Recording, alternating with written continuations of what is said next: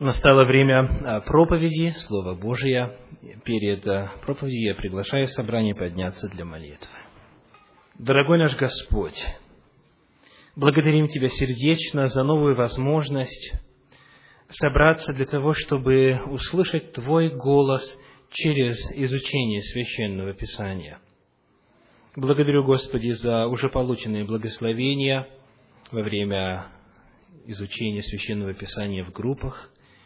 И сейчас мы просим, излей обетование Святого Духа, который, придя, научил бы, наставил и вразумил всех присутствующих в отношении той темы, которая будет рассматриваться в рамках сегодняшней проповеди. Я прошу, благослови всех обильно во имя Иисуса Христа. Аминь. В прошлую субботу мы начали новый цикл проповедей под общим названием «Библия и взаимоотношения». И в прошлый раз мы исследовали тему «Образец ученичества». Исследовали, что Священное Писание говорит о том, чем в первую очередь должен отличаться последователь Иисуса Христа. И сегодня мы продолжаем с вами исследование этой объемной, глубокой, широкой темы «Библия и взаимоотношения». И наша сегодняшняя тема посвящена смирению. Наша тема сегодня называется «Смирение». Приглашаю открыть послание к Филиппийцам, 2 главу, где мы прочитаем стихи с 3 по 9. Филиппийцам, 2 глава, стихи с 3 по 9. «Ничего не делайте по любопрению или по тщеславию, но по смиренномудрию почитайте один другого высшим себя. Не о себе только каждый заботься, но каждый и о других. Ибо в вас должны быть те же чувствования, какие и во Христе Иисусе. Он, будучи образом Божиим, не почитал хищением быть равным Богу, но уничижил себя самого, приняв образ раба, сделавшись подобным человеком и по виду став как человек, смирил себя, быв послушным даже до смерти и смерти крестной. Посему и Бог превознес его и дал ему имя выше всякого имени». Во время нашей прошлой встречи мы выяснили, что Библия предлагает нам в качестве идеала и образца взаимоотношений кого? Самого Бога. Личности Божества, которые описаны и в Ветхом, и в Новом Завете, представлены как идеал взаимоотношений свободных личностей, между которыми царит удивительная гармония, согласие и единство. А самое главное – качество, которое мы призваны иметь, и оно называется как? Любовь. Конечно же, любовь. Мы читали в 17 главе Евангелия от Иоанна о том, что Иисус Христос просит: «Пусть та любовь, которой Ты, Отче, меня возлюбил еще прежде создания мира, пусть она станет известной и понятной им, моим последователям. И поэтому любите друг друга». И вот сегодня мы, исследуя дальше тему взаимоотношений, представленную в Библии, продолжаем задавать вопрос: а в чем конкретно эта любовь должна проявляться? Что такое любовь? Каждый из нас может дать свое отдельное определение этому понятию. Мы сегодня будем смотреть, как в Священном Писании открыта любовь, присутствующая во взаимоотношениях личности Божества. И одна из важных граней любви, которая описана в их взаимоотношениях, это смирение. Итак, начнем. Скажите, что означает фраза «Он», то есть Христос, будучи образом Божиим? В каком смысле Иисус был образом Божиим? Когда мы обращаемся к оригиналу, к древнегреческому языку, мы обнаруживаем, что слово «образ» является переводом древнегреческого слова «морфе». Лингвистам, филологам это понятие очень знакомо. Отсюда происходит термин «морфология». Да? Морфология. Морфе. Дословный перевод – это природа или форма. Священное Писание говорит, Он, будучи образом Божиим, или же Он, обладая Божией природой, представляя собою божество, Он не почитал хищением быть равным Богу. Давайте с этим словом также разберемся. Что значит слово «хищение»? Вновь мы должны обратиться к оригиналу, чтобы прояснить смысл нашего перевода, и мы обнаруживаем, что слово «хищение» является переводом древнегреческого слова «арпагмос». Арпагмос. Еще раз, для тех, кто конспектирует. И дословно это означает держаться за что-то. Желание чего-то держаться и что-то удержать. Когда мы открываем греческо-английский перевод, то мы находим напротив слова «арпагмос» следующее определение по-английски «something to hold onto». То есть к чему-то прилепиться и что-то не отпускать. Так повторим. Иисус Христос, обладая Божией природой, не считал нужным что делать? Держаться за свою божественность, за свое равенство с Богом, но что сделал? Уничижил, 7 стих, себя самого, приняв образ раба, сделавшись подобным человеком, и по виду став как человек, смирил себя, быв послушным даже до смерти. Согласно этому удивительному отрывку, Иисус Христос, обладая божественной природой еще до воплощения, будучи Сыном Божиим, представляя собою истинного, реального, подлинного Бога, не считал нужным за это держаться. Но вместо того, чтобы удерживать эту славу и честь и поклонение всей вселенной, Он что сделал, говорит Священное Писание? Уничижил себя самого. Не Его унизили, не Он был уничижен. Не Отец выступил в качестве инициатора или побудителя к этому делу, а Иисус Христос принял решение унизить себя самого, смирил себя и был послушен кому? Отцу Небесному. Итак, 3 личности Божества, которые описываются в Библии, представлены как удивительный образец любви, гармонии и взаимопонимания. И вот одна из личностей принимает решение оставить всю эту славу неба и подчинить себя Отцу, Богу, одному из личностей Божества. Скажите, почему Он принял решение это сделать? Было ли это для Него необходимостью?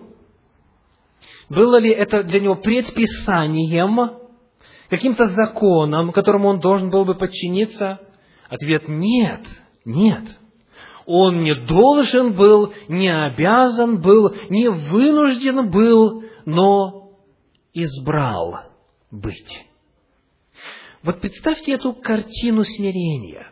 Это не просто вопрос о том, кто первый пройдет, когда мы столкнулись в дверях и одновременно хотим проскочить. Это не вопрос только того, кто займет самое удобное место. это дело оставления божественной природы и рождения в качестве человека. Эту дистанцию даже и представить себе невозможно.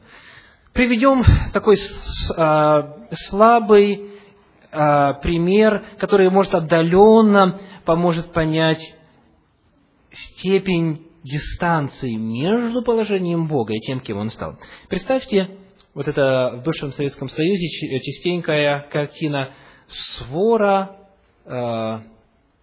бродячих собак.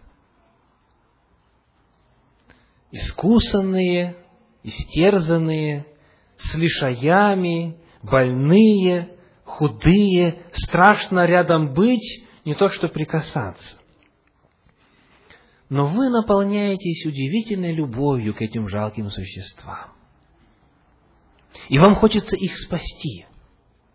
И вы знаете, что единственный способ спасения будет заключаться в том, чтобы, оставив свое человеческое сознание, естество, положение, родиться в качестве щенка.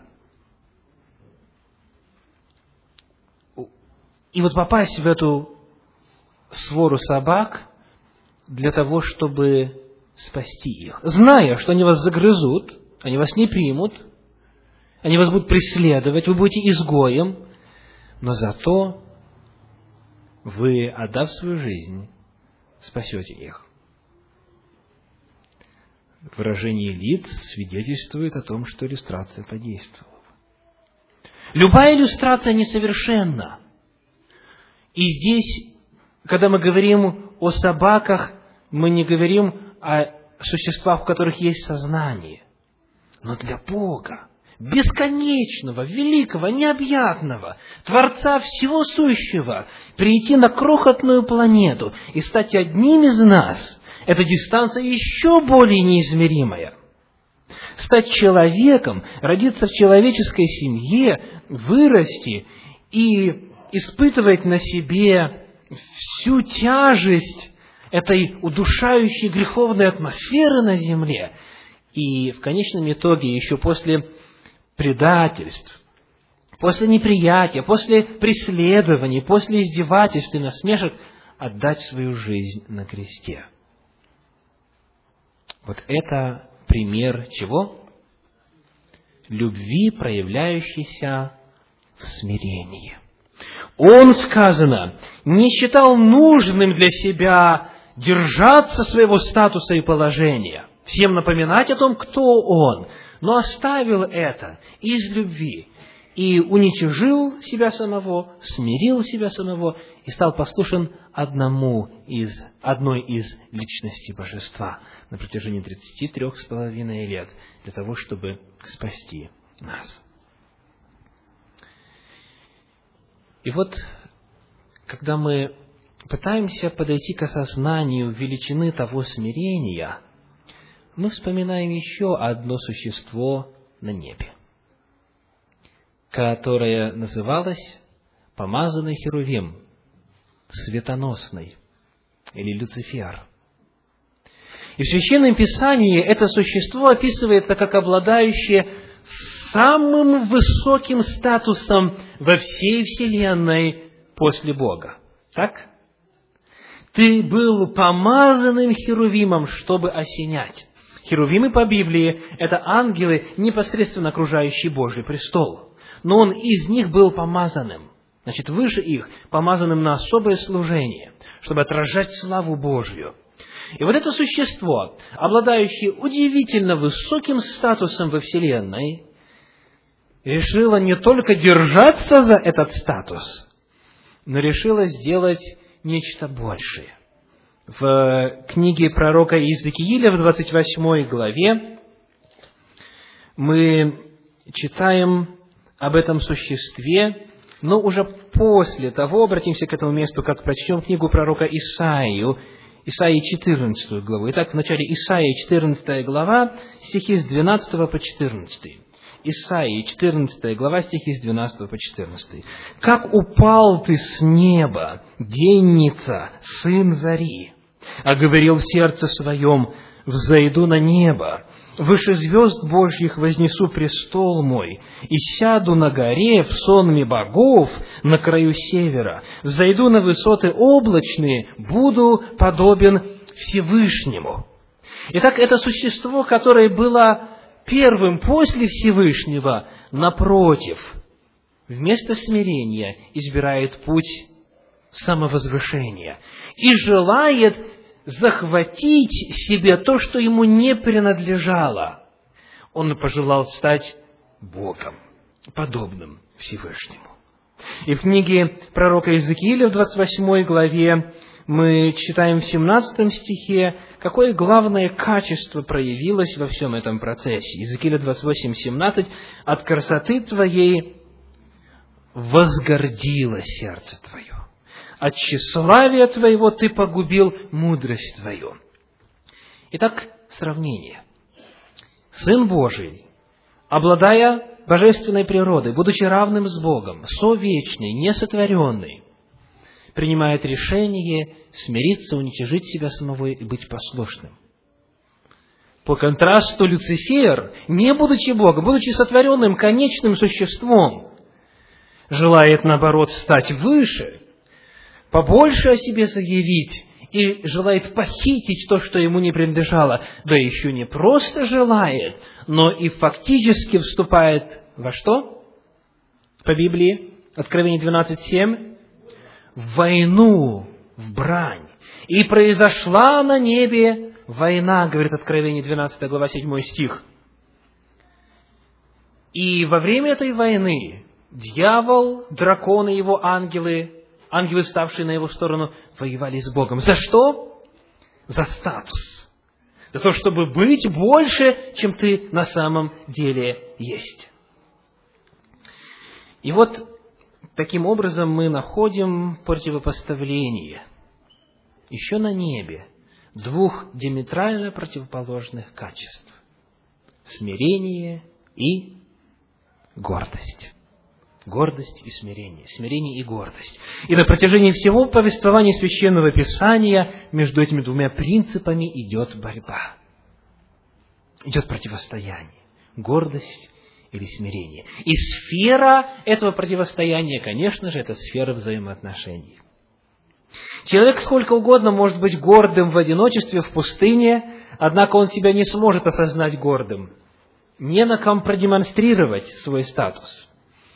Человек может сколько угодно быть смиренным, но, будучи сам по себе, он не в состоянии будет продемонстрировать смирение. Смирение и гордость – это понятие, которое зарождается, это качество, которое зарождается внутри, но проявляется оно только в обществе, только во взаимоотношениях. И вот, делая промежуточный вывод, подводя промежуточные итоги того, о чем мы уже с вами сегодня говорили, мы видим, что Сын Божий добровольно оставил свое положение и славу, которая принадлежала Ему по праву, и поэтому сказано, Бог Его, что? Превознес выше всякого имени. Напротив, Люцифер пожелал захватить силой то, что ему не принадлежало, и поэтому Бог, что?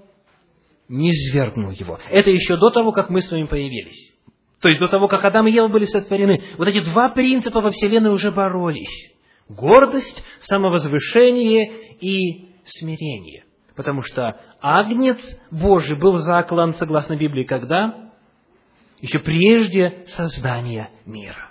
То есть Сын Божий принял решение прийти на нашу землю еще до того, как и нашей земли не было, и людей на ней не было. Но это Его смирение уже тогда проявилось. И вот оно Иисусом Христом было демонстрируемо на протяжении всей Его жизни. Когда Он пришел на землю, Он каждый миг своей жизни смирял себя и подчинял себя воле Отца. И за неимением времени мы не будем приводить много примеров.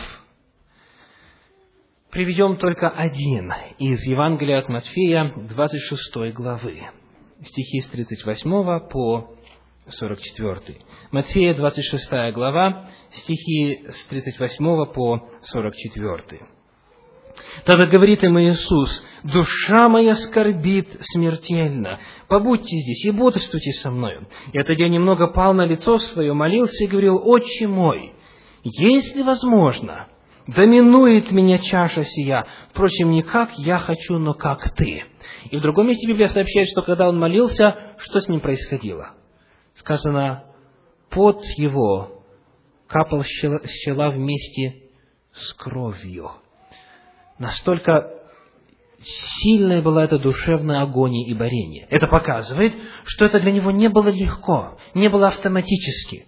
Это было реальное, подлинное смирение. Когда он говорит: «Я хотел бы вот этого, но да будет, Отче, воля Твоя».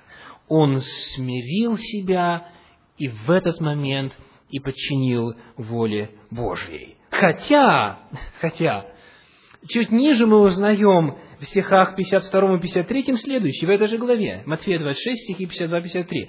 Тогда говорит ему Иисус: «Возврати меч твой в его место, ибо все, взявшие меч, мечом погибнут. Или думаешь, что я не могу теперь умолить Отца моего, и он представит мне более нежели 12 легионов ангелов». Легион примерно в римской армии состоял из 5000 человек. 5000 умножаем на 12, получается 60 000 ангелов. В Библии сказано, что один ангел однажды уничтожил 157 000 человек. То есть, иными словами, у Иисуса Христа была способность и все возможности, если бы Он захотел, испепелить всех, кто пытался посягнуть на Него. Но Он, представляете, обладая всем этим, смиренно отдает себя в руки тех, кто пришел взять Его. И это Он сделал, потому что Он принял решение подчинить себя воле Небесного Отца. И вот этот великий образец и пример в Библии описан как идеал, к которому мы с вами должны стремиться. И в прошлый раз мы открывали целый ряд мест Священного Писания, которые говорят о том, что вот эти взаимоотношения любви, которые в данном случае, как мы видим, проявляются в смирении, они должны быть моделью и идеалом, по которой должны строиться взаимоотношения где? В церкви в первую очередь, среди верующих в Господа, среди последователей Иисуса Христа. И поэтому Иисус Христос говорит в Евангелии от Иоанна, в 13 главе, в стихах 34 и 35 следующие. Евангелие от Иоанна, глава 13, стихи 34 и 35. Читаем. «Заповедь новую даю вам, да любите друг друга». И дальше сказано: «Как я возлюбил вас, так и вы любите друг друга. Потому узнают все, что вы мои ученики, если будете иметь любовь между собой». Мы видим, что вновь Иисус Христос, то, что Он сделал, как я возлюбил, говорит Он, так и вы любите друг друга. Ну и в этой главе, в 13 главе Евангелия от Иоанна, если вы помните, описывается многоомовение, что Иисус Христос склонился и омыл ноги своим ученикам, сделал работу слуги. Настолько Он смирился. И Он говорит: вот как я сделал, так и вы делайте. Вы смиряйте себя. Пусть такая будет между вами любовь. Итак, это были взаимоотношения между лицами Божества, как идеал. А что же касательно нас? Можем ли мы воплотить в рамках нашего общества, в рамках хотя бы данной церкви, воплотить этот идеал любви, проявляющийся в смирении? Давайте посмотрим, что на эту тему говорит Священное Писание. В первом послании Петра, в 5 главе, мы находим следующее. 1 Петра, 5 глава, стих 5 и 6. 1 Петра, 5 глава, стихи 5 и 6. Сказано так. Также и младшие повинуйтесь пастырям, все же, подчиняясь друг другу, облекитесь смиренномудрием, потому что Бог гордым противится, а смиренным дает благодать. Итак, смиритесь под крепкую руку Божию, да вознесет вас в свое время. Итак, давайте посмотрим. Сказано, вы все что делаете? Подчиняйтесь друг другу. Это постановка вопроса, которая человеку не присуща естественным образом. Мы чаще всего задаем вопрос, кто главный. Но если уже определились с тем, кто главный, раз надо подчиняться, никуда не деться, придется. Это касается общества, это касается семейных взаимоотношений. Это древний вопрос, кто главный, кто начальник. Священное же Писание говорит, вы все подчиняйтесь друг другу. Это означает, вообще нужно выбросить из сознания вопрос о том, достоин ли человек того, чтобы я ему подчинялся. Это означает, что вне зависимости от того, кто бы ни был, сказано, вы все подчиняйтесь друг другу. Ставьте интересы другого выше своих. И дальше сказано, в этом 5 стихе, облекитесь смиренномудрием. Наверное, многие из вас читают Библию и думают, что же это значит? Смиренномудрие. Смирение понятно, мудрость понятна. Что значит смиренномудрие? Этот термин уже больше не используется в современном русском языке. Обращаясь к оригиналу, мы обнаруживаем, что там используется древнегреческое слово «тапейнофросине». Не пытайтесь запомнить, это не важно, как оно звучит, важно, из чего оно состоит. Первая часть «тапейно» означает «низко». «Тапейно» по-гречески это «низко». И вторая часть «фронео» – это «думать». То есть, думайте о себе как низко. И сейчас я хочу сделать пометку, мы не говорим о самооценке. У нас проповедь уже была на тему о самооценке. Мы сейчас говорим о взаимоотношениях. О взаимоотношениях. То есть, если у нас взаимоотношения, у нас как минимум 2 человека, так? И когда вы встречаетесь, естественным образом начинается борьба за лидерство. Кто от природы лидер, пошло-поехало, у кого больше образования, у кого больше опыта. Вот в этих взаимоотношениях Священное Писание говорит, ставьте себя ниже. Не в том смысле, чтобы низко себя оценивать, я бедный, несчастный и так далее, и так далее. Не об этом говорится в конкретном месте Священного Писания. Здесь речь идет о взаимоотношениях. Пусть будет смиренномудрие, говоря языком синодального перевода. Или точнее, во взаимоотношениях ставьте себя на 2-е место. И в связи с этим дается обетование. Какое? Потому что Бог гордым противится, а смиренным дает благодать. Видите, снова противопоставление гордости и смирения. Гордость – это дьявольское, смирение – это божественное. Так? И Бог противится гордым, а смиренным дает благодать. Напомните, что такое благодать? Милость. Так? Мы иногда добавляем незаслуженная милость. Незаслуженная милость. Давайте теперь проследим взаимосвязь между смирением, которое мы проявляем, и благодатью, которую мы получаем от Господа. Скажите, когда мы проявляем смирение, что мы делаем? Мы отказываемся задавать вопрос о своих достоинствах в сравнении с достоинствами другого. Ведь обычно люди как рассуждают? У него в этой сфере больше знаний и опыта, он будет начальником. Так. Или он дольше прожил, или у него больше денег, или он лучше выглядит. Или если я, то, соответственно, я поднимаюсь на первое место. Но смирение – это принятие решения быть ниже во взаимоотношениях, уже во вторую очередь о себе думать, безотносительно к тому, безотносительно к тому, каков уровень образования, или благосостояния, или духовный опыт и так далее. То есть, фактически, когда мы смиряемся, мы что делаем?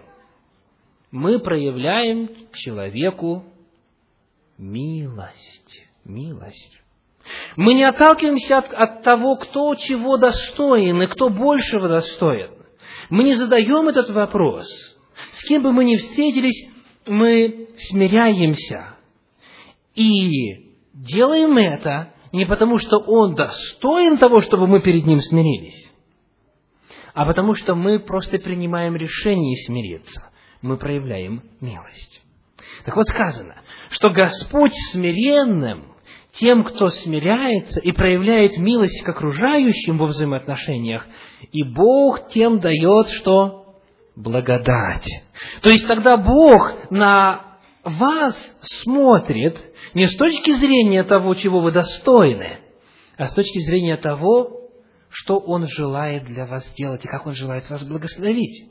Четкая взаимосвязь здесь. Бог гордым противится, а смиренным дает благодать. И поэтому вопрос взаимоотношений оказывается важным не только для того, чтобы нам друг с другом хорошо жилось, чтобы ладили. Он оказывается важным и для наших взаимоотношений с Богом.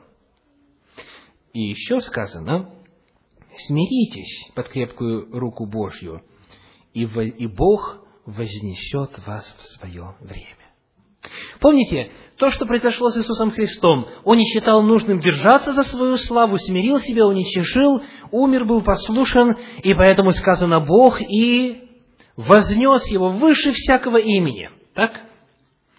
Когда Иисус Христос принял решение не заботиться о том, какой у Него статус, а смириться, когда Он перестал заботиться о том, чтобы все знали, что Он именно Сын Божий, что Он именно тот обетованный Мессия, Бог взял на себя заботу об этом, о том, чтобы возвысить Иисуса Христа. И, дорогие братья и сестры, то же самое обетование, хотя уже и очень душно и жарко, но это, тем не менее, правда, поэтому услышьте этот момент. То же самое обетование Священное Писание оставило и каждому из нас. Я еще раз прочитаю. «Смиритесь». И что сделает Бог? И вознесет вас. Когда человек перестает заботиться о том, как его воспринимают люди, признают ли они его таланты, его образование, его статус и так далее, тогда он в руки Божьи вручает ответственность за то, чтобы возвысить человека, за то, чтобы поднять человека, за то, чтобы прояснить статус человека. И, возможно, это не произойдет завтра или через месяц, но сказано: в свое время вас Бог что? Вознесет. Очень важный принцип. Представляете, сколько времени и сил люди часто тратят на то, чтобы доказывать всем свой статус. Так? Когда знакомимся, значит, вы кто? Ну, я, допустим, там Николай Петрович, а я Иван Семенович, главный бухгалтер. Так? Чтобы уже сразу не было никаких вопросов. Чтобы уже все заранее знали. Вместо того, чтобы сказать: да, вот, раб Божий Иван или Петр и так далее.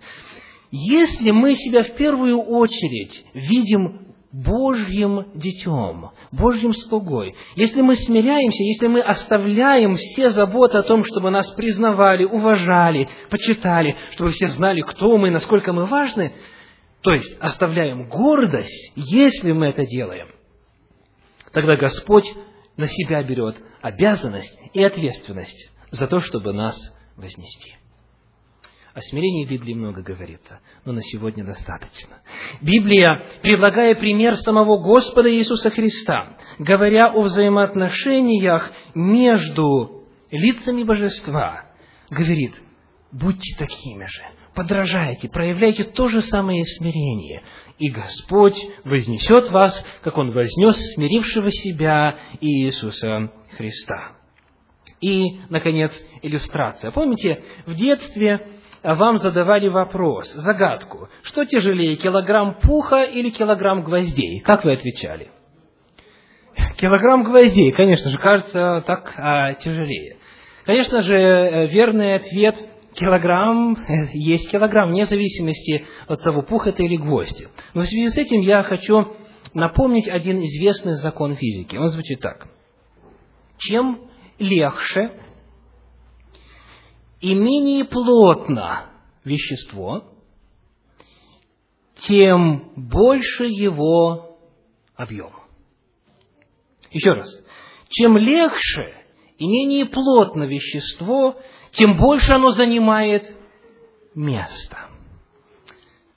А теперь в сфере человеческих взаимоотношений. Когда человек распространяет себя, раздувает свои титулы, раздувает свой статус, напоминает, сколько лет он в церкви, сколько у него регалий, сколько у него погонов, сколько у него степеней всевозможных, это показывает, что человек этот такой легкий и пустой. Потому что если это вещество плотное и тяжелое, если там есть реальная суть и основа, то ему не нужно распространяться и заполнять собою все помещение, чтобы все его видели и чтобы непременно знали и запомнили, кто он такой. Только человек, в котором на самом деле не так уж и много, по большому счету, основательного, действительного, серьезного, будет раздувать себя, будет пытаться казаться больше. И это вопрос гордости или смирения. Откуда человек приехал? Из столицы или из провинции? Ух, как часто этот вопрос появляется во взаимоотношениях и в общении между здешними русскоязычными иммигрантами. Какое образование у человека? Насколько он благосостоятельный? На каком автомобиле ездит? Какое жилье? Какая одежда? Сколько лет в церкви? Какие церковные должности занимал? Или такой простой вопрос, как кто уберет оставшиеся бумажки после окончания богослужения? Все это вопросы гордости или смирения. Пусть поможет Господь каждому из нас по примеру Иисуса Христа, который описан в послании к филиппийцам во 2 главе, в стихах с 3 по 9. Уничижить себя, смирить себя, быть послушным, и тогда Бог вознесет вас в свое время. Аминь. Дорогой Господь, благодарю Тебя сердечно за возможность сегодня исследовать свое сердце, соизмеряя его с волей Твоей, открытой в Священном Писании, и задавать вопрос о соответствии великому идеалу любви и смирения, который открыт нам в лице Божества, в лице Иисуса Христа. Благодарю, Господи, за то, что однажды произошло великое событие нашего искупления, которое могло произойти только благодаря любви, проявившейся в смирении. Благодарю, Господи, сердечно за этот неизреченный дар спасения. И благодарю, Господи, за то, что Он теперь нас уже вдохновляет, Твоих последователей, Твоих учеников, на то, чтобы быть подобным Тебе. Я прошу, Господи, прости гордость, самовозвышение, желание продемонстрировать свою важность и значимость, которые имели место в нашей жизни. И прошу, Отче Небесный, помоги сегодня принять решение и даруй нам для этого силы, для того, чтобы мы в своей жизни, в общении с окружающими, могли проявлять смирение. Прошу, Господи, помоги, даруй силы и благослови нас таким образом, чтобы люди, приходящие с нами в соприкосновение, могли чувствовать разницу, могли ощущать влияние Бога в жизни каждого из присутствующих. Поэтому прошу, надели нас всех этим неоценимым качеством смирения. Прошу обо всем во имя Иисуса Христа. Аминь.